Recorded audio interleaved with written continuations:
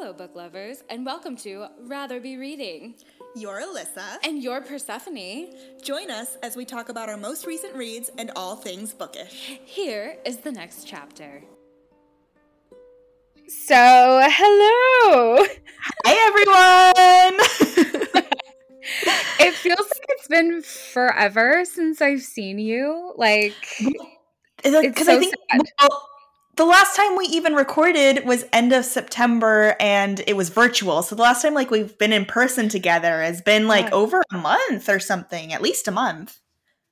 Yeah. Yes. I don't know about you, but I'm missing it in my life. I miss Persephone time. Same. So yeah. It feels like it's been we were doing it every week for a period of time. So now it's wait. Yeah. Where are you? What's going on in your life? Yeah, yes. Yeah, what's going on in your life? Kind of a lot, I guess. I've been very busy lately, as we kind of talked about before we started recording, but I just got back from a trip to North Carolina to see Sam. My family's coming into town. Yeah, congratulations to her. She's newly engaged. Yes. It's a really fun trip. Hi, Sam, by the way. Hopefully you're listening. And then I have family coming into town this week, and it's just been a busy time. So it's nice to sit down and talk with you, and I'm excited to hear about your book. So why don't you update the listeners on kind of what's going to be happening in this episode?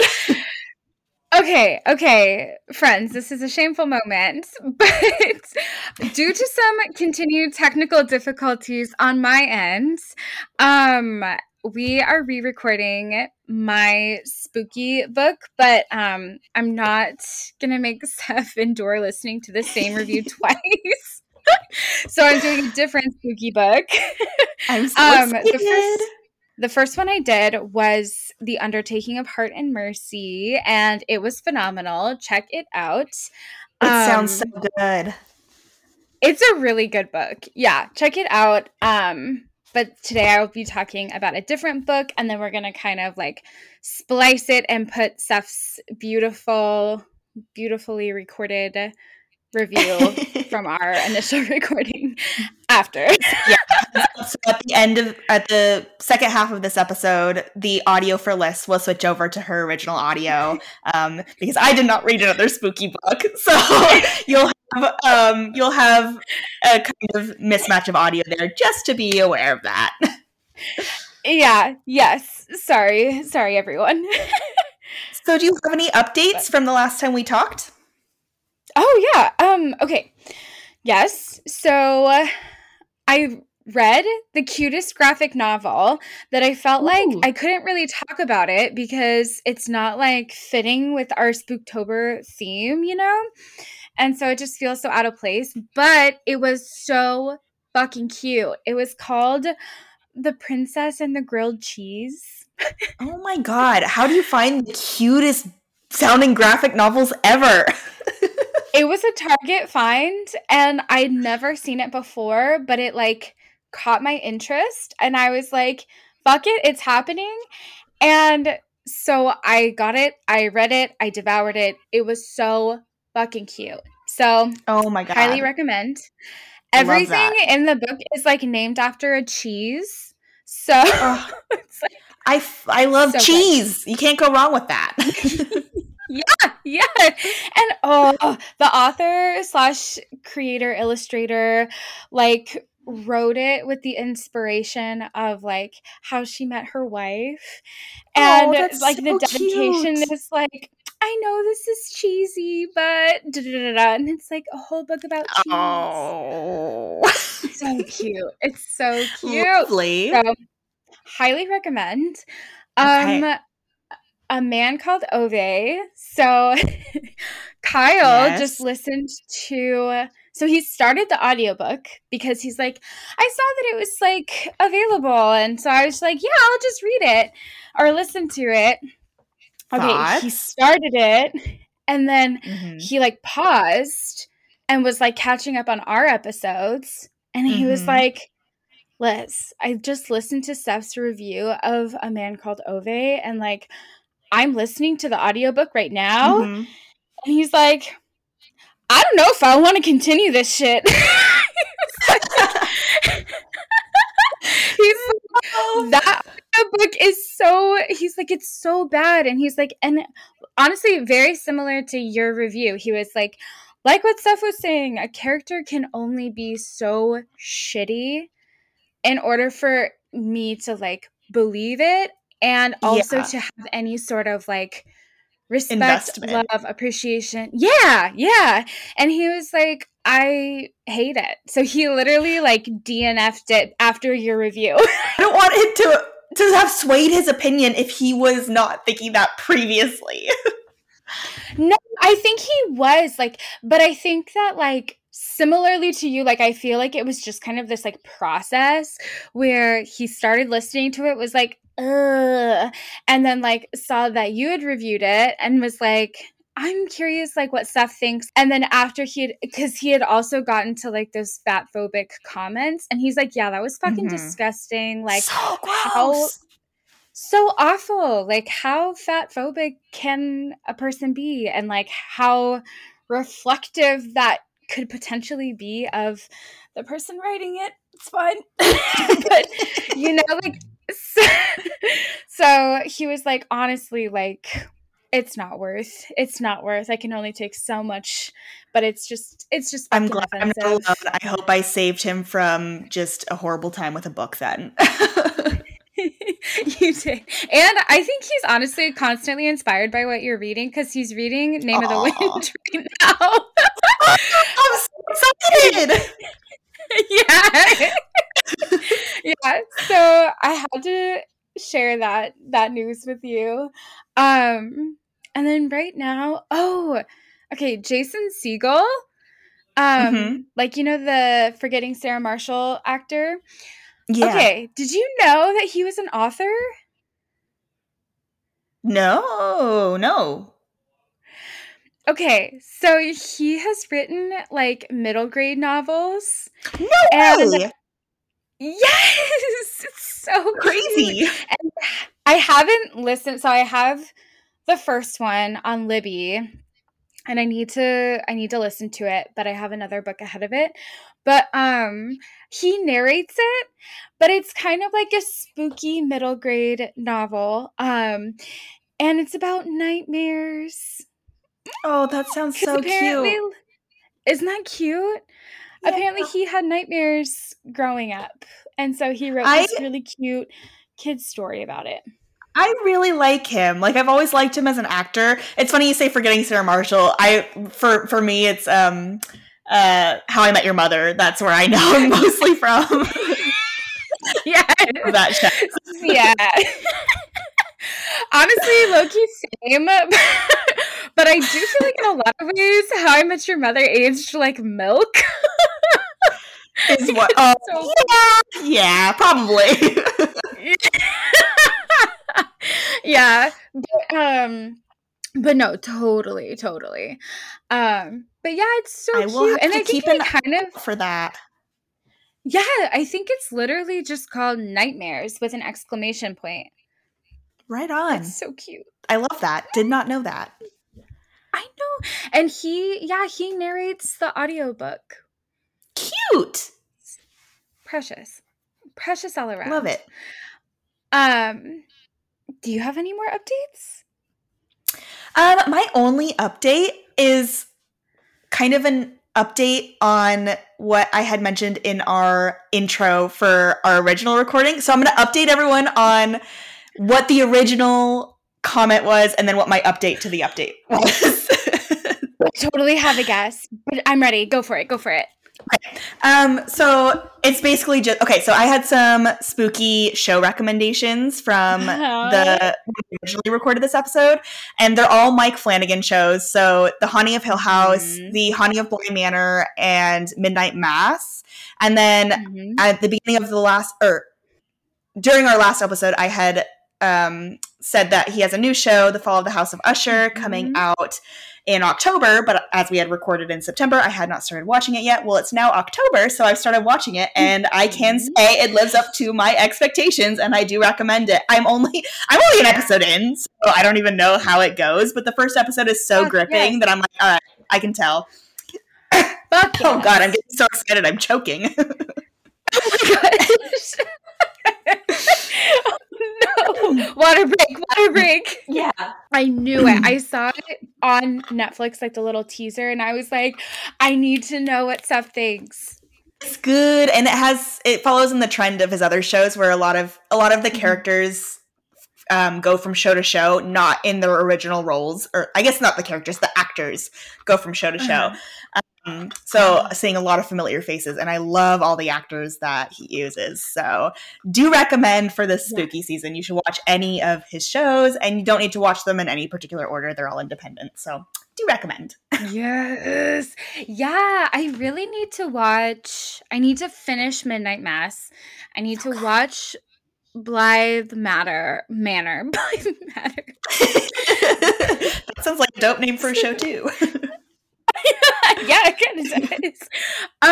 And then I saw kind of the teaser trailer for that one, the fall of the house of. I can't. Usher. Yeah, it's Usher. I know exactly what you're talking about. You know what? I have no clue. Yeah. Now thinking about it, I'm like, where did Usher go? Dropped off the face of the world in like the early 2000s. That makes no sense, but you know what I mean. I do. But that's amazing. I am so glad that it's like met/exceeded expectations, lived up to 100%. The hype.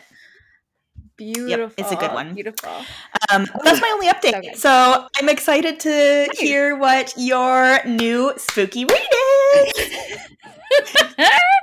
Okay. Thank you again for your patience and flexibility. Of course. Yes.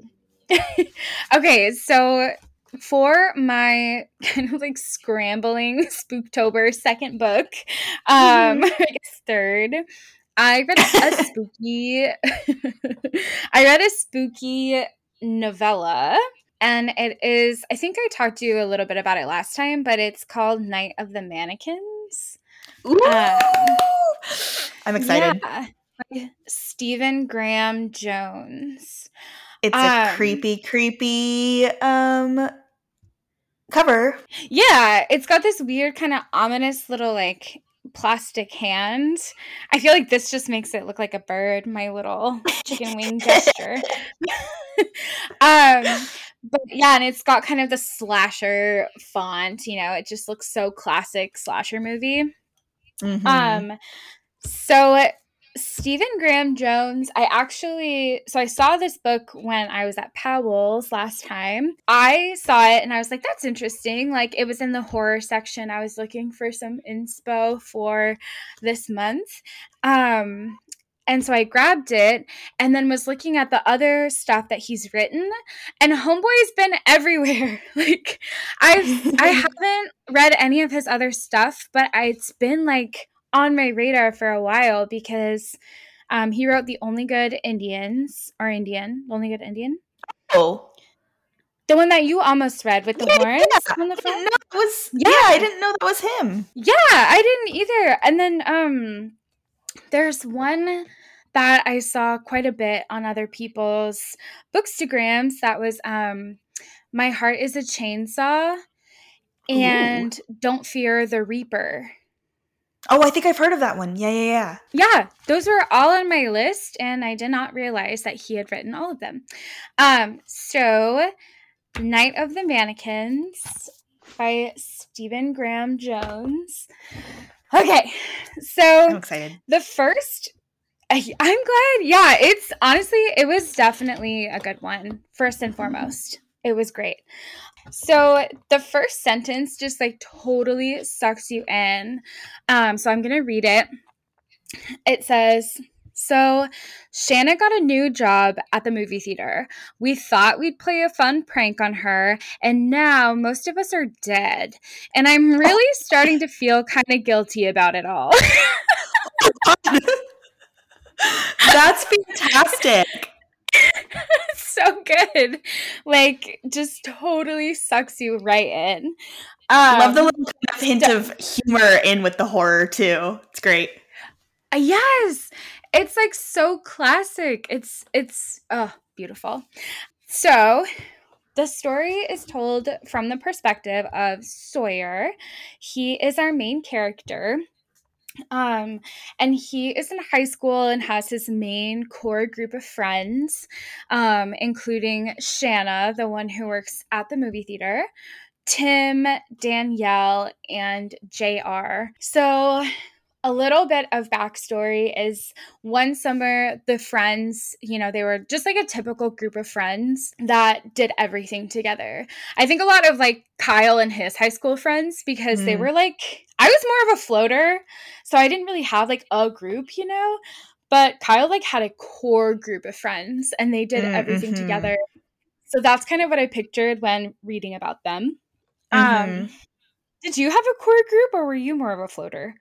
I had a core group. I would not survive. I'm not social enough to be a floater. That's fair. I had like 3 people, maybe 4, that we would all sit together at lunch, and they're the only people I hung out with outside of school as well. So, yep, that was my group. Aww. Are you still friends with them? No, not in like a bad way, but just after high school, everyone kind of went different directions, and I don't live in Montana anymore. So I mean, I still love them, but we don't talk on a regular basis, which is sad. I feel like a lot of people keep really close contact with their high school friends, and I'm always so jealous of people who are like, "Oh, I've had the same best friend since elementary school," and I'm like, "Nice." You're like, that sounds great. Yeah. I know that's. Like Kyle right now is hanging out with one of his like childhood friends. So crazy. Nice. That's but so cute. It is so cute. And it's just wild how people like grow up. Anyways, I digress. So Sawyer and his group of friends do everything together. And so one summer they are playing on JR's property and they are using boxes, like cardboard boxes, to slide down a hill. Classic teenage activity. And at the bottom of this hill, in kind of these like swampy, muddy lands, they find an arm and realize that it's like a plastic arm. Oh. And they kind of like they cover it, and it is a mannequin. And so they kind of nickname him Manny because he's a mannequin. Classic. So creative. Yeah. And so in a lot of ways, like Manny kind of became like the 6th edition to their friend group. Super weird. But it's super weird. But they would like play pranks on each other. They would like sneak him into each other's house. Like they would like, just kind of have these little inside jokes. And eventually, once they kind of got tired of, this ongoing like joke, Manny ended up in Sawyer's garage, hoisted on his dad's motorcycle. It's like a Kawasaki. It's a type of motorcycle. Mm-hmm. I only really know that because of Macklemore's song Downtown. It's not ideal. So Shanna works at the movie theater. She kind of sneaks Sawyer and his friends in, but they get caught. They hadn't bought their tickets. And so they get kicked out. And then they go back to the movie theater a different day with a prank in mind. So they do buy their tickets this time, but they each kind of break off a piece of Manny and kind of like stuff it in weird, like in their sweatshirts and like down their like pant legs and like, you know, kind of like strap like a leg to a leg or whatever, and then kind of hide him on their person. That's dedication. And then they go, I know, to a prank. Yeah. I feel like one thing would go wrong. I'd pee my pants and be like, all right, game's over. I'm done. This is too stressful. I have to pee. Yeah. They sneak him in to this movie theater, and then together reassemble him, and then they all take off like their extra layer of clothes and like dress him too. So that's a thing. And they're like, ha ha ha, you know, we paid for our tickets, it's fine. Shanna like is totally gonna get the joke. She's gonna love it. It's gonna be great. So after they put him together, they like disperse in different parts of the theater to like not seem like they came in together. And so Sawyer's in the front row, and the others are like in the back. And he's kind of like crouched on the ground and talks about how like apparently at this movie theater it was like just common knowledge that the like high school athletes would like pee from the top of the I didn't know this was a thing, but would top from like the top row, they would pee and then it would like dribble down all the rows. What? I don't know. I hate high schoolers, man. I hate high schoolers. God, to think that I was one makes me want to barf. It disgusts me. Absolutely. God, ew. So Sawyer's like waiting and watching. A manager comes in to check everyone's tickets. They tucked a little ticket stub in Manny's like front pocket so that he was like accounted for. But then it's so weird. Then as Sawyer like looks back to see, he sees Manny get up and walk out of the theater. God, no. Nope, I'm done. Yeah. Super weird. How long have they had Manny at this point? Oh, I think like a couple of years. Okay. And they've never seen him walk before? No, this is the first like anthropomorphic moment. God damn it. I know, it's wild. And then Sawyer at this point like mentions that, you know, he's like, do my eyes deceive me? And he's like, he says that he hasn't taken his meds in a few days. So he's like, maybe I just am a little fuzzy wuzzy. I don't know. Is this like Tylenol, or is this like an antipsychotic med? What? Exactly. Not specified. It does leave you to wonder. So regardless, Sawyer is convinced that A, Manny is alive. Mm-hmm. B, Manny feels neglected because he was part of the because he was part of the friend group. He was hanging out with them. He would go to all these things, but now he's just been stuck in the garage. So he's convinced that he feels neglected by his homies. Okay. And then it escalates so that Sawyer now believes that Manny, in addition to being alive and missing his friends, is also stealing Miracle-Gro from their like garden and from their like garden supplies, and is eating the Miracle-Gro and is as a result growing in size. Seems logical. Terrifying. Yeah. Point A to point B, you know? There's no other explanation. That's high school logic right there. Done. A plus. Yep. And so He's convinced that this is happening and that because Manny misses all of his friends, he's going to hunt down each of them, starting with Shanna, who gets killed shortly after this prank incident, because Sawyer's convinced that Manny was walking around the streets and this truck swerved to not hit this figure that they saw and crashed into her house, killing her dogs. So sad. Her mom and her sister.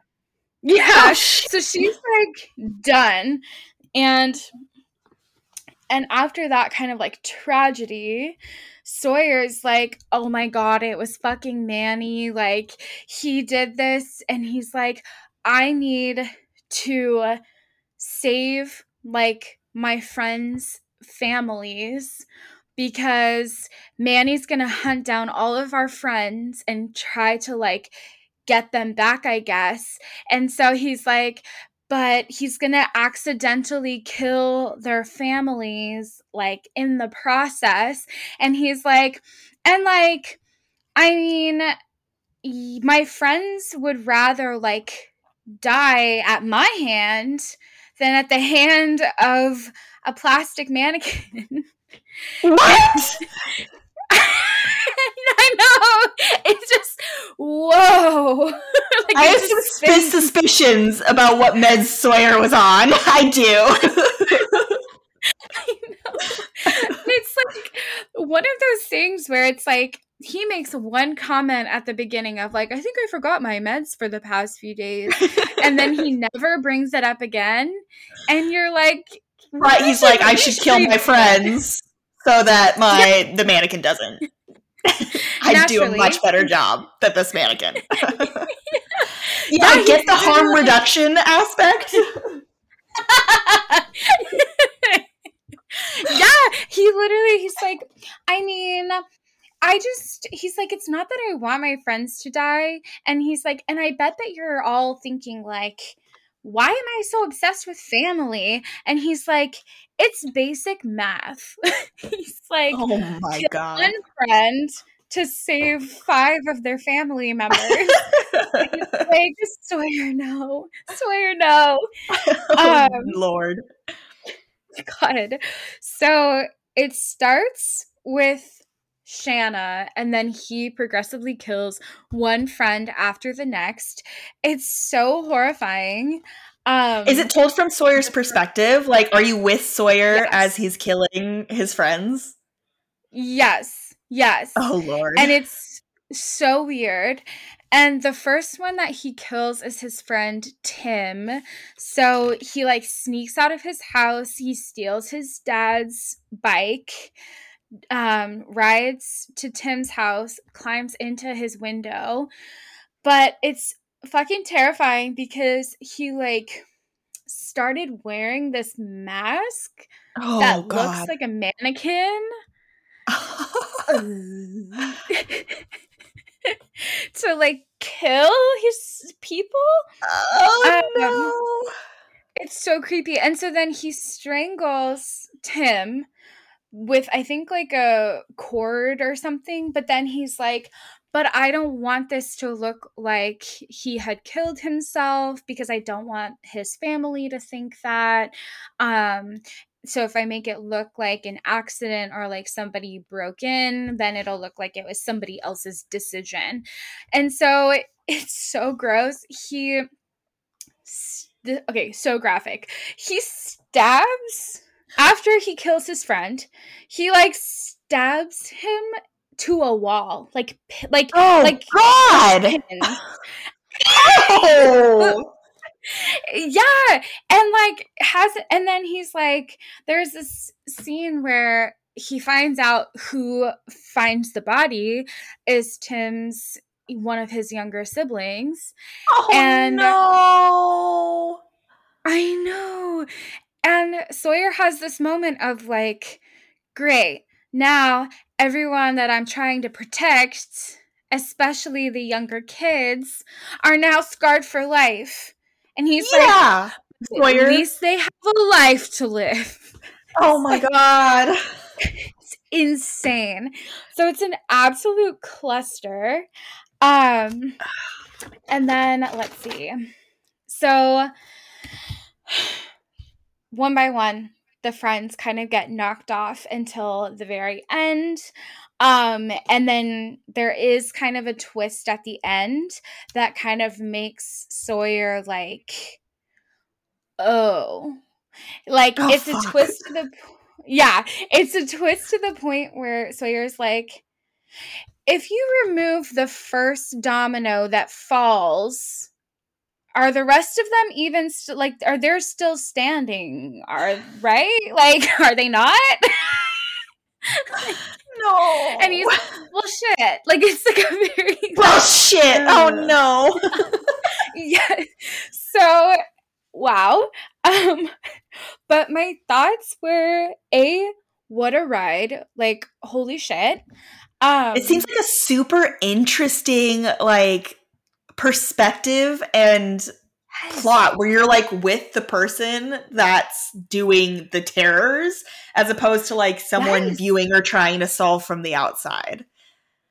Yeah, it so totally was like, and that was kind of one of my comments too. Like, I was expecting it to be this kind of like cheesy slasher movie-esque, but like energy or story, and it was. But like as the reader, you witness it from the perspective of the slasher himself. It's almost more horrific that way, I feel. Yeah, it was. And it was very much like, it was very interesting because at first, like the first like 10 pages, I mean, it is so fast moving because it is a novella, but like the first 10 pages, I was like, God, he's skipping all over the place. Like, what even is like, I was like worried that I wouldn't get into it. But then like as it progressed, kind of seeing all of these weird angles that he like turns down and like spirals down, and how he pulls himself back, his like narrative back, is so fascinating. So genius, honestly. Like, I thought it was just so incredibly well done. Nice. And his voice, like as the main character, Sawyer's voice reminded me so much of did you ever read Catcher in the Rye for like high school or anything? I didn't, no. Yeah, okay, so there's this main character, Holden Caulfield, who's like such an angsty teen and just like very kind of moody, broody, like, sarcastic. And their voices were so similar to me. Like, there's this part in Night of the Mannequins where Sawyer's like, he says something and then like, or he just like, he says something to the reader, and then afterwards he's like, and yes, that was sarcasm. And then I was looking at like Holden Caulfield quotes from Catcher in the Rye because I was like, they're so similar. And I found 3 that was like, oh my God, yeah, that's Sawyer. So I can be quite sarcastic when I'm in the mood. Yeah. And yeah. And then the second one is, I can't explain what I mean, and even if I could, I'm not sure I feel like it. So kind of like breaking the fourth wall a little bit. Yes, absolutely.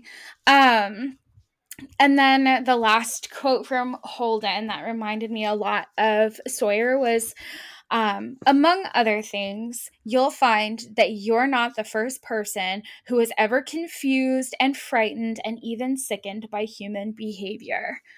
And it just so reminded me of Sawyer because it is this very like removed and distant kind of like perspective. And I feel like it's this very much like this kind of elevated perspective that you have, like, or at least that I had, at least when like you're younger, where you kind of just think that you're the first person to think a certain way or feel a certain way, and that like you know better. Yeah. Yeah, and so that's kind of what it reminded me of, because he has this awareness of, everyone's the hero of their own story, but also believing that he is the hero in his own story as well. And And I know else's own story somehow. yeah. And he's like, I know this is wrong. I know this is bad, but it boils down to math. This is hard work, but someone's got to do it. And that was really interesting. That is interesting. Yeah. And then in terms of the forgotten meds, I made a comment about that too, because I really did appreciate that there was no misrepresentation of mental illness.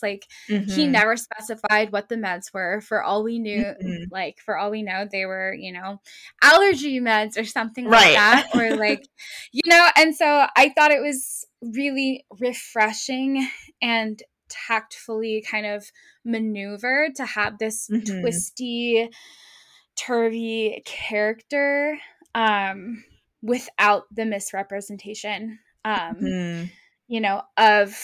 something that people the blame of a diagnosis. Yeah, and I thought that was really well done, and also kind of leaves a lot to the imagination of was that just a passing comment? What does that mean? So that was really cool.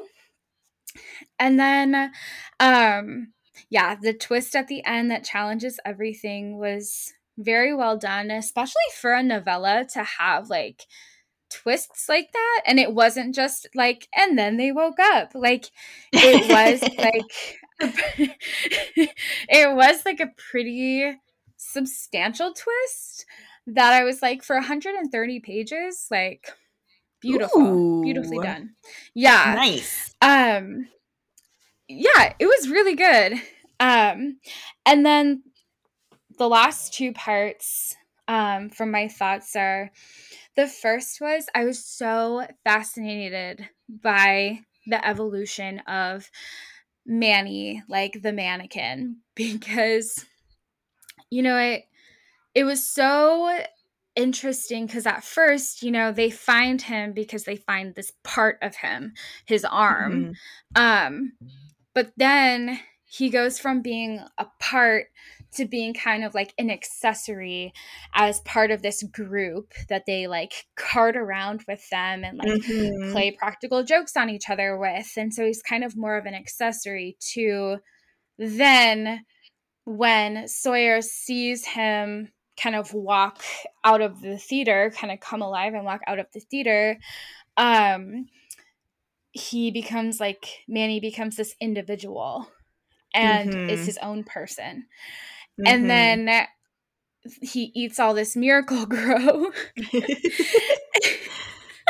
What the fuck? And becomes this giant. He's a massive giant. And, there's this part where Manny or Sawyer goes back to the movie theater and can kind of feel the earth shaking a little bit. They're in an area that is at high risk for tornadoes, so they get a lot of the sirens and the alarms and things, but the whole building is shaking. And Sawyer's oh my God, it's not the elements, it's Manny. He's climbing on top of the movie theater building. He's breaking through the roof as we speak. He's convinced. And then Manny lives in the lake. He lives naturally, in the water. Where any mannequin would live. Yeah. Yeah, but why not? Yeah. And then, he goes from climbing on these commercial buildings to being big enough to stomp on people and making the earth kind of rumble. And then at the end there are these tornadoes, and Sawyer's oh my God, it was Manny. And it's so now he's it's so wild. So it's he went all the way from being just like an arm in the mud at the bottom of this hill to being like a spinner of storms. Like, literally it was larger just than so life. fascinating. Yeah, it was so interesting. And honestly, it kind of, my last thought was that like, it kind of reminded me of, you know, being a child, and like I was such an anxious child, and being able to almost convince myself of like things that I thought I was seeing, or things that I thought I heard, or things that I thought were there but actually weren't. Like, I knew that they weren't, but like it was enough for me as like a little kid to be like, but were they though? Like, why, you know, like, and just kind of like reminded me of how powerful things can be in that way. Like when we like can become so convinced by our own narratives and like our own stories that we're telling ourselves. Like, I just thought that was so fascinating and like kind of more subtle, but definitely like a potent part of the story. I felt it was really good. It was really well done.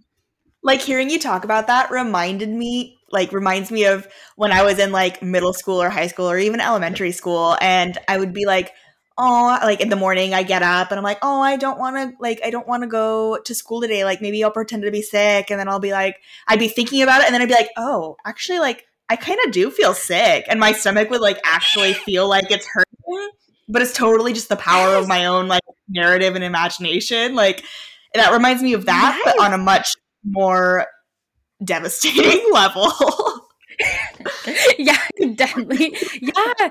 No, it's so true. It's so true. And it's like, it's funny that you use that example too, because back when I was a camp counselor, we had a lot of kids that would experience like homesickness, but we weren't allowed to call it that as counselors because kids would hear that term and would actually like make themselves sick or believe that they were sick so that they could go home.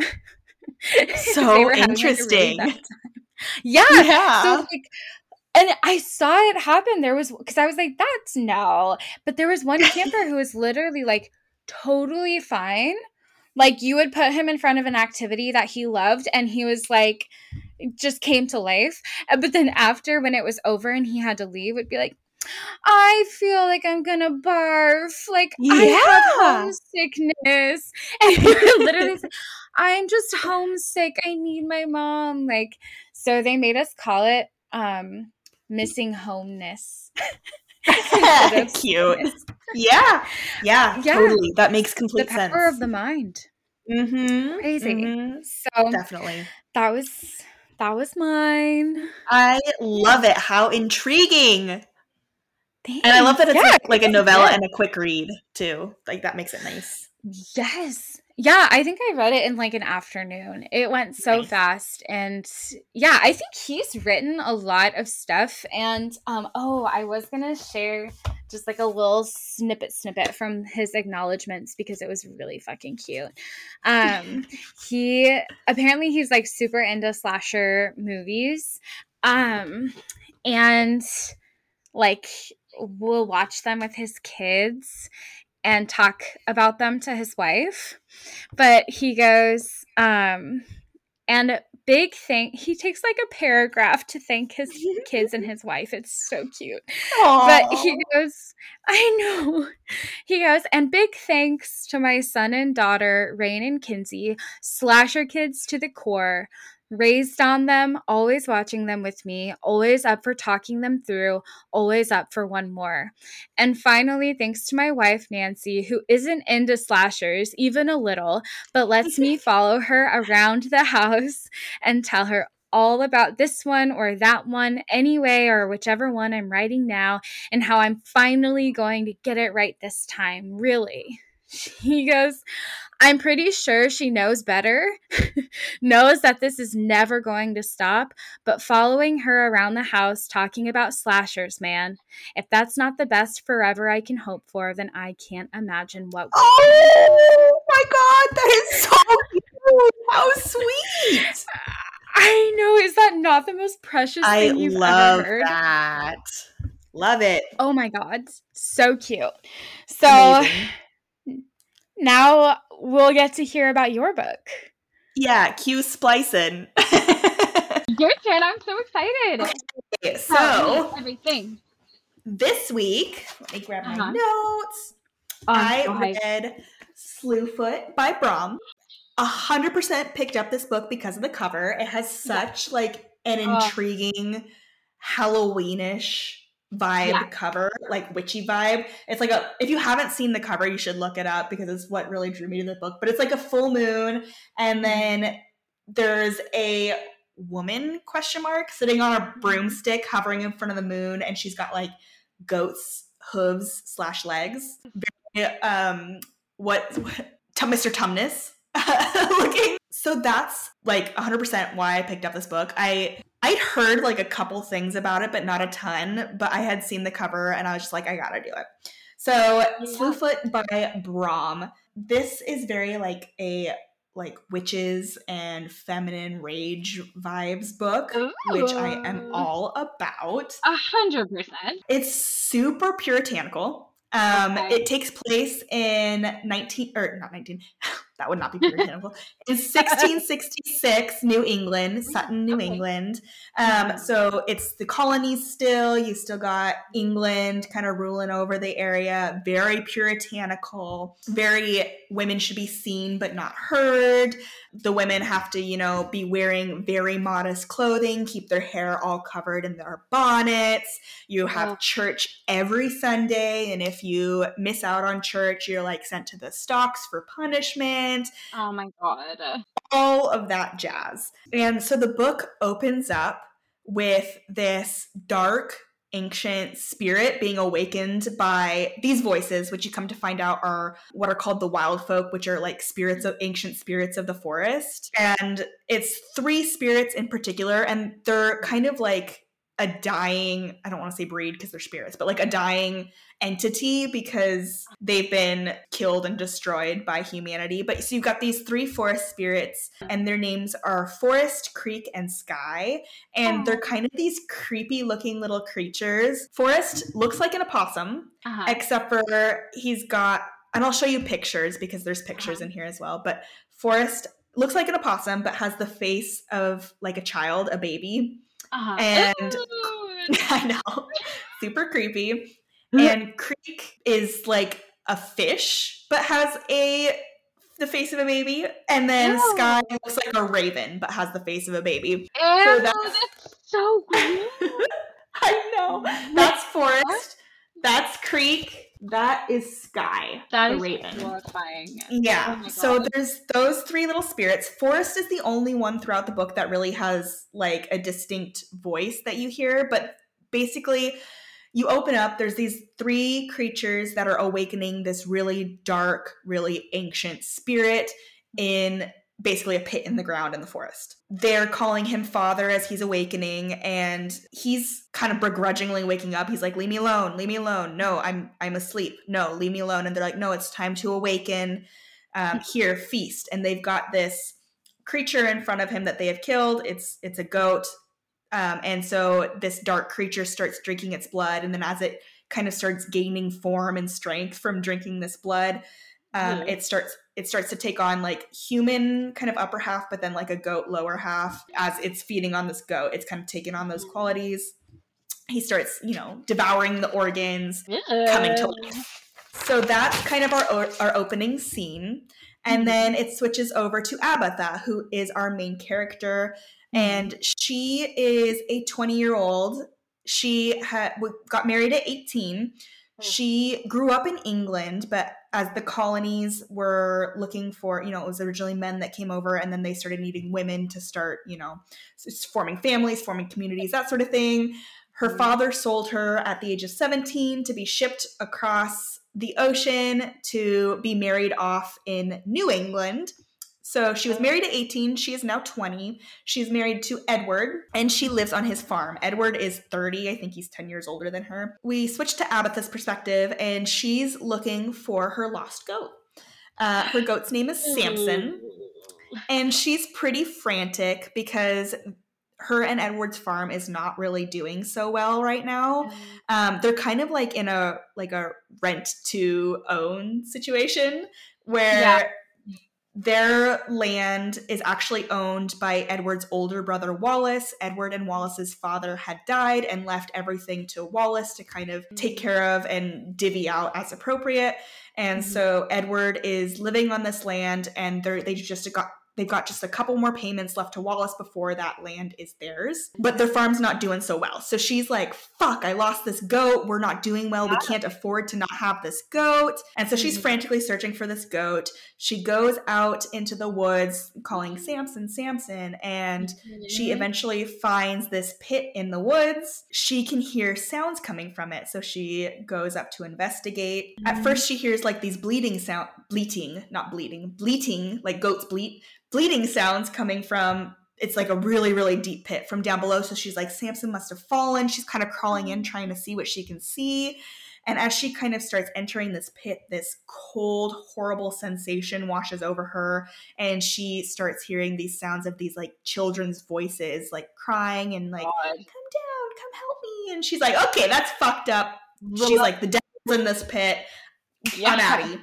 And so she leaves this pit, and she's pretty convinced, like, okay, Samson's probably down there, probably dead. And she goes back towards the farm, and Edward finds her, and she tells him very apologetically, like, I lost this goat. I'm so sorry. And he's very kind to her about it. And we quickly discover that Abatha and Edward, while it's not necessarily a romantic relationship because she was sold to him, like there was no relationship to start out with, there's still a lot of caring between them. He does his best to take care of her, and she feels pretty safe and comfortable with him, and they share kind of little secrets between themselves. Like she can read, which is not super common. So she reads to him at night, and he paints her, which is also an art form that's kind of frowned upon. While it's not super romantic, they still have a lot of love for each other. So they head back to the farm together, and as they get back to the farm,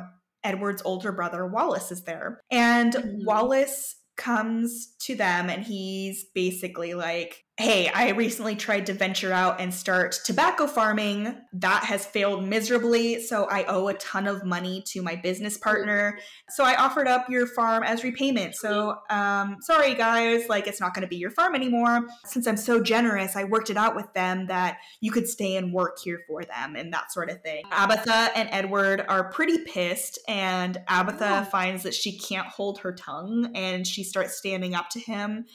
And he's like, Edward, control your woman. This is unacceptable. But Abatha just keeps going. And eventually Wallace starts threatening to turn her in to the town, the ministers, the leaders of the church, who are therefore the leaders of the town, for her behavior, and threatens to have her sent to the stocks. She, despite this, keeps running her mouth because she can't keep herself in check. And Wallace becomes more and more infuriated. And Edward, to appease him and kind of get him off their back, ends up agreeing to the deal. Like, that's fine. We'll take the farm. Just please don't turn in my wife. Don't turn in my wife. And Abatha's pissed, and she's about to keep arguing, but she looks over at Edward and can see that he's just terrified for her. And so she eventually holds her tongue, and they get Wallace to leave, and then they kind of talk it out afterwards and decide that they're going to go to the minister of the town. So they make the trip into town. They talk to the minister. Wallace is there as well. And the minister actually ends up siding with them. Like, oh, Wallace, if you already made this deal with them that after X amount of payments, that land would be theirs, it's not really within your rights to use that as repayment for something else. They have the opportunity to repay you in full. If they're unable to, the land reverts back to you, and then you can use it as repayment. Wallace is pissed, but Abatha and Edward are stoked. They're like, thank God we have an opportunity to keep our land for ourselves. But they're also still stressed out because farm's not doing so good. How are we going to make these payments? They head back to their farm, and Abatha requests that Edward build a fence around the pit because she's like, the devil's in there. Like, something fucked up is happening down there. It's dark, it's scary, and I don't want any more of our animals falling down it. So they go out towards the pit together, and Edward starts to build a fence around it for her. While they're out there, Abatha pulls out a charm that she's made. It's a cross woven in kind of red yarn. It has some feathers in it, and she goes and places it at the entrance of the cave to kind of ward off whatever is in there.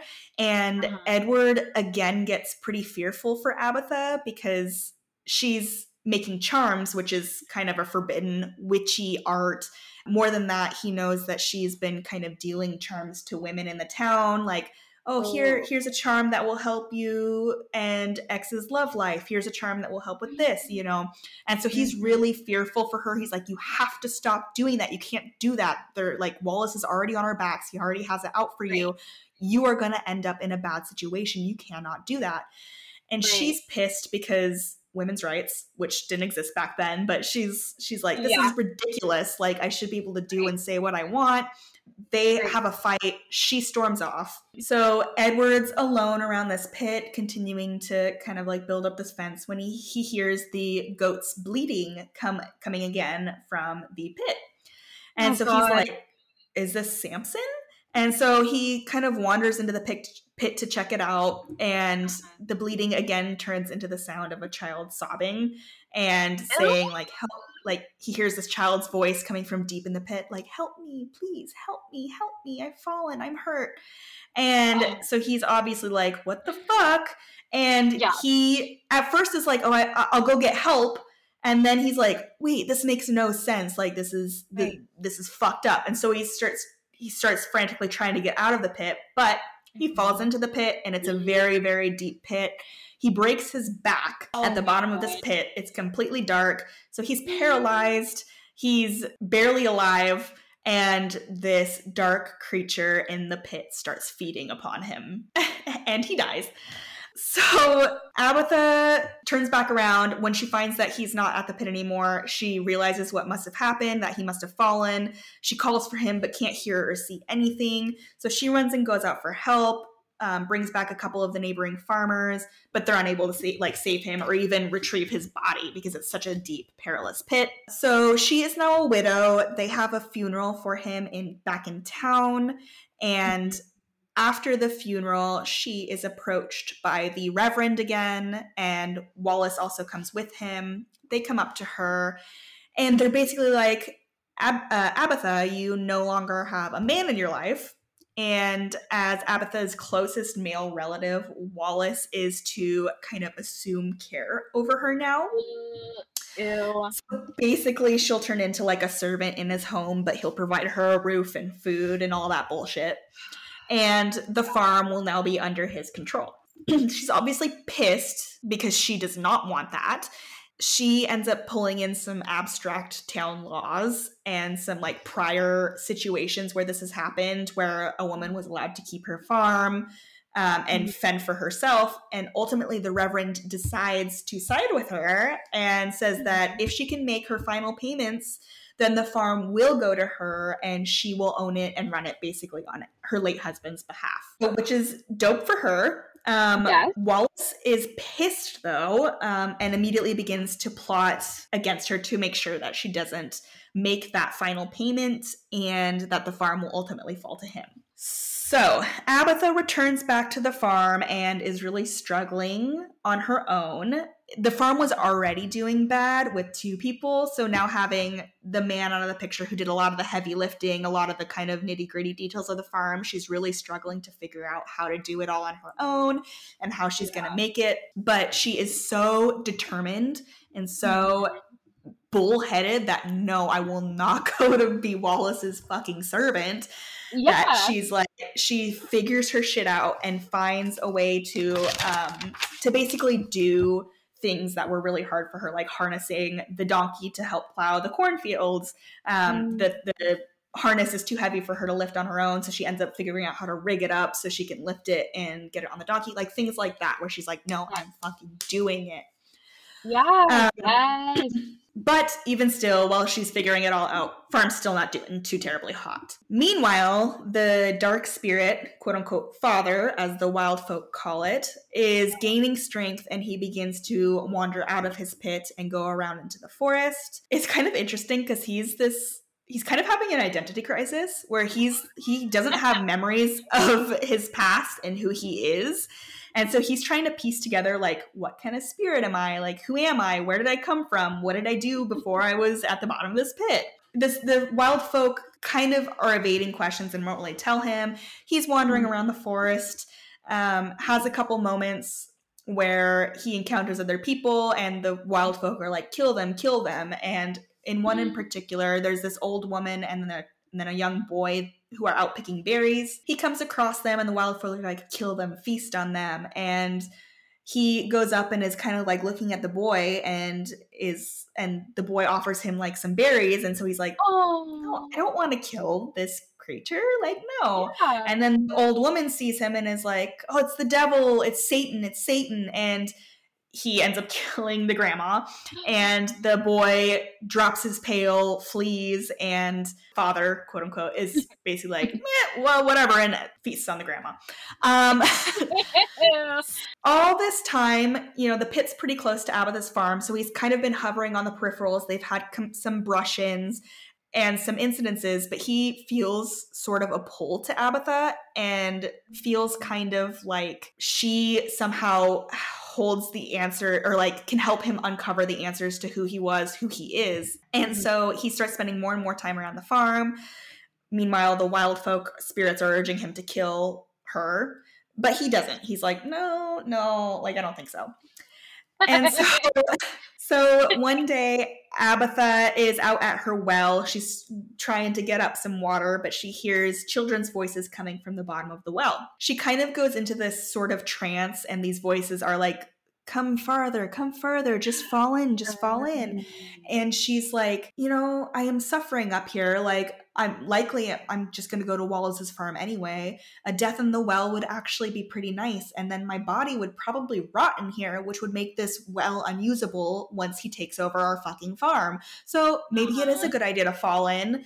And so she's leaning closer and closer over the edge of this well. But she does manage to pull herself away at the last minute and faints in doing so, and kind of coming out of this trance. She passes out. She wakes up to actually her cat, Buka, who is this like really sweet deformed kitty that she had saved from a dog attack. So it's like missing an eye. It's got like a gimpy tail, but it's like she wakes up to this kitty snuggling up on her and purring. And she's on the ground outside of this well, and she notices, because when she was leaning over the well, the pail had snapped and gone into the water, so she was kind of like, fuck, I have no way to get water now. But she notices the pail is out of the water and is now sitting next to her, and she also notices a second pail that is full of berries, and she's like, what is this? And so she starts eating the berries because the farm's not doing well. So the girl has not been eating well. She's not looking good. So she starts shoveling these berries into her mouth. And then she's like, where did these berries come from? And then she notices this, she's not the brightest. She notices this shadowy dark figure lurking nearby. And she asks it what it wants, because she's kind of fucking done at this point. She's had several run-ins. She's like, pissed. She's like, dude, leave me the fuck alone. She asks it what it wants from her. It asks her for help.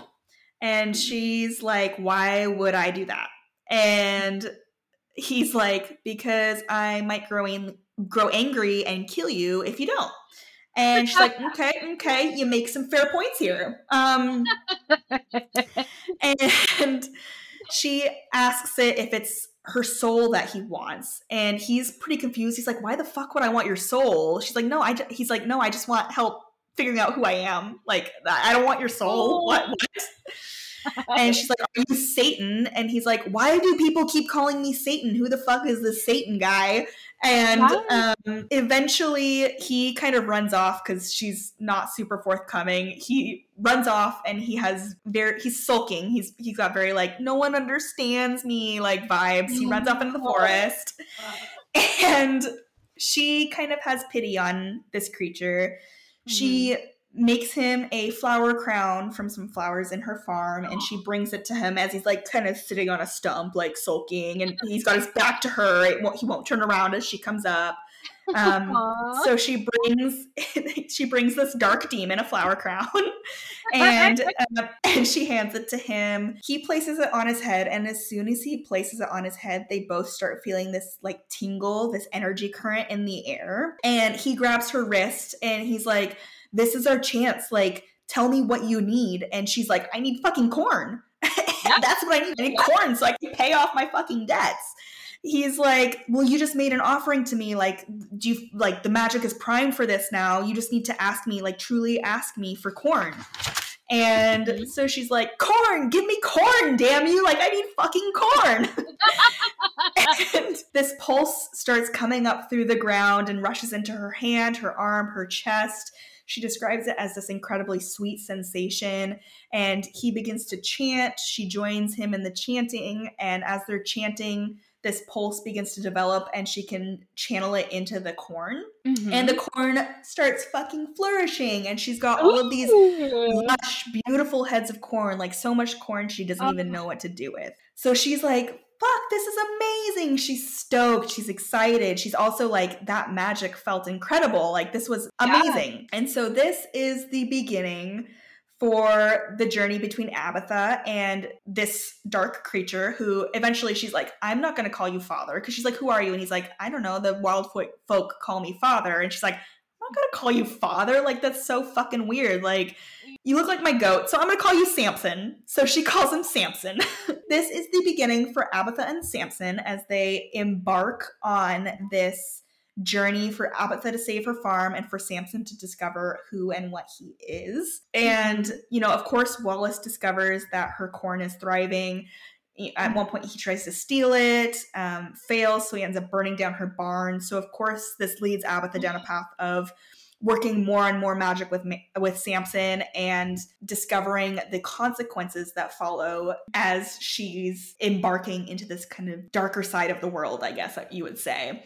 And so that's kind of where I'm going to leave it. My thoughts on this book. This book definitely has big witch energy. Yes. There's like broomstick rides. There's obviously magic. Obviously those charms that I talked about. There's witch trials. Like, there's all of that good kind of puritanical witchy shit.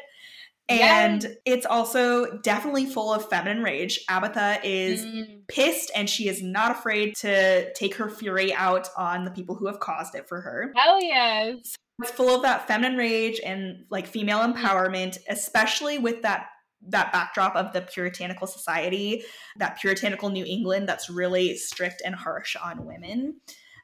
Which I thought was really fun, really great. This book was it was a 3.5 out of 5 for me. Honestly, the beginning was really tough for me because it's a historical setting, so it's got some of that historical lingo that is just kind of boring and dreary. Yeah. It was kind of drab for me at first. It started getting a lot better for me once Abatha began making deals with the devil. So after that happened and she started really kind of embracing like, fuck this, like, no, this is what's happening. That's when I was kind of like, hell yeah, Abatha, let's do this. And it's also a really great look at Christian lore and pagan lore and kind of the intermixing of them, which I really liked. I actually wrote a paper in high school about Christian traditions and how they have stolen from pagan lore in the past. So this was like a really interesting look at that for me. I was all about that. It's also just like a really fun revenge story. Like, it definitely gets dark, but it's like really satisfying and like, fuck them all up, Abatha. Fuck them all up. So it's really fun for it to kind of go down that path. Overall, I definitely would recommend this book. I do think it's perfect for Halloween. It definitely gives those like witchy Halloween vibes. You know, it'd be a really good book to read as we're nearing All Hallows Eve, when that veil is thinning between worlds and the wild folk may come to call, you know? So of course. It's fun. At what point, like what percentage of the way through were you like, okay, it's picking up for me? It doesn't take too long before Abatha starts making deals with the devil. I think it's probably like a quarter of the way in is when that starts happening. And then so from then on, it gets a lot more interesting for me personally. So not that long. Yeah. But that first quarter, I was like, like I don't want to read about puritanical New England and the awkward sex between a man and a woman 10 years younger and they don't love each other. Like, not for me. Yeah. But after that point, like, it's a lot of fun. And I don't want to give any spoilers, but like Daddy Devil, like, even though he looks kind of like a goat, I was like, he's kind of hot. Yeah. Like, he was like a demon daddy, and I was like, okay, why am I turned on by a creature with goat legs? And it's definitely not like a romance. Like, no spoilers there. Like, it's not like a romance. So, anyway, that's Slewfoot. I love that there are pictures. Yeah, I know. I was down for it too. I love pictures in books. Oh my god, I know when you were talking about she's like, I'm not gonna call you father, and I was in my mind I was like, yeah, call him daddy. Right. Yeah, seriously. I love that. That's beautiful. Also, like a satisfying revenge story. Like, so good. So good. So good. It also definitely gives, what's that like play? Oh my god, why can't I remember the name? I literally acted in this play. Oh my god, hold on, this is gonna drive me nuts. You did theater? I briefly did theater. Oh, Rusty must hear me. He just texted me. It's The Crucible. Thanks, Rusty. Yeah, thank you, babe. The Crucible. It definitely gives like kind of the Crucible vibes, as there's like a woman put on trial for like the wrongs of like men. So, but yes, I did play Abigail in The Crucible in high school. Yeah. So that's my kind of end of spooky season read, and I'm very glad I read it. I would recommend it. Yeah. I have a would you rather. Okay, good, because I don't. Okay. I pulled it from, so I actually have like a literal book of questions. Fabulous. But I just skipped to like the first would you rather I could find. So, Persephone. Yes. Would you rather watch an Olympics that outlawed performance enhancing drugs, or one that embraced them and let athletes use medical pit crews to jack up their performances? Oh, fuck yeah, that'd be dope. Okay, so okay, first instincts, I think that'd be so fucking cool, because that'd be like, wow, the peak humanity that you can reach to. But there is something also immensely satisfying in seeing people do incredible shit that you could never imagine doing without performing enhancing drugs. Yes. You know? Like, that's actually really fucking incredible. Dude, I don't know. Can we have both? I want both. I want one Olympics with performing enhancing drugs and one without. Which sport or like acts would you want performance enhancing drugs, and which one would you want like au naturel? Which would I want them for? Anything that involves like brawn, like shot put, where they're like chucking things, or like the figure skating with performing enhancing drugs would be insane. Insane. Like, imagine how high you could throw people, how many fucking twirls you could do. Like, that'd be crazy. So epic. Yeah. And then which would I not? I think gymnastics probably, because I think performance, like bulking up in gymnastics, is not the way to go. And then like any of the winter sports, I think you don't need performance enhancing drugs for. Yeah, like if you were like curling or something, you would like accidentally poke like the puck or whatever, and it would just like yeah, right. Go way too far. How about you? Performance enhancing or no performance enhancing?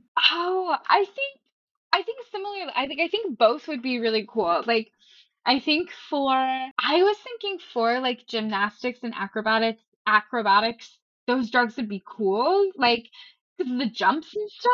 That's true. And then also just like the one with like the bar where they're like swinging around it and shit. Like, yeah. I think that performance enhancing drugs for like swimmers and like divers would be really cool. I think not as much for like runners. Like, oh, it's so incredible. Like watching people run like that is amazing. But I was also, when you were talking about like the brawnier like sports, I was thinking of like my dad. So my dad is like part Scot. He's like took the DNA test or whatever and is very attached to these roots. He takes us to the Highland Games. Like, oh my god, yes. it is pretty fun, I will say. Is that the ones where they do like the logs, like flipping logs and shit? Yes. They flip these logs, they throw these boulder rock things. There are these other ones where they have these like kettlebells that they fucking fling up over this like bar, and they keep That like every so dangerous. doesn't it sound insane? And then like every round they like move it up another rung. So it's like bananas. But I think that would be bitchin' on like that would be crazy. That'd be crazy. Yeah. So really, we're here for both. We want both. Yeah, we want both. But ultimately, unfortunately, we don't need those drugs. Because we would rather be reading. Oh, I think it's impossible virtual for us to sync that up. Oh my god. Yeah, yes. Bye. Bye, guys.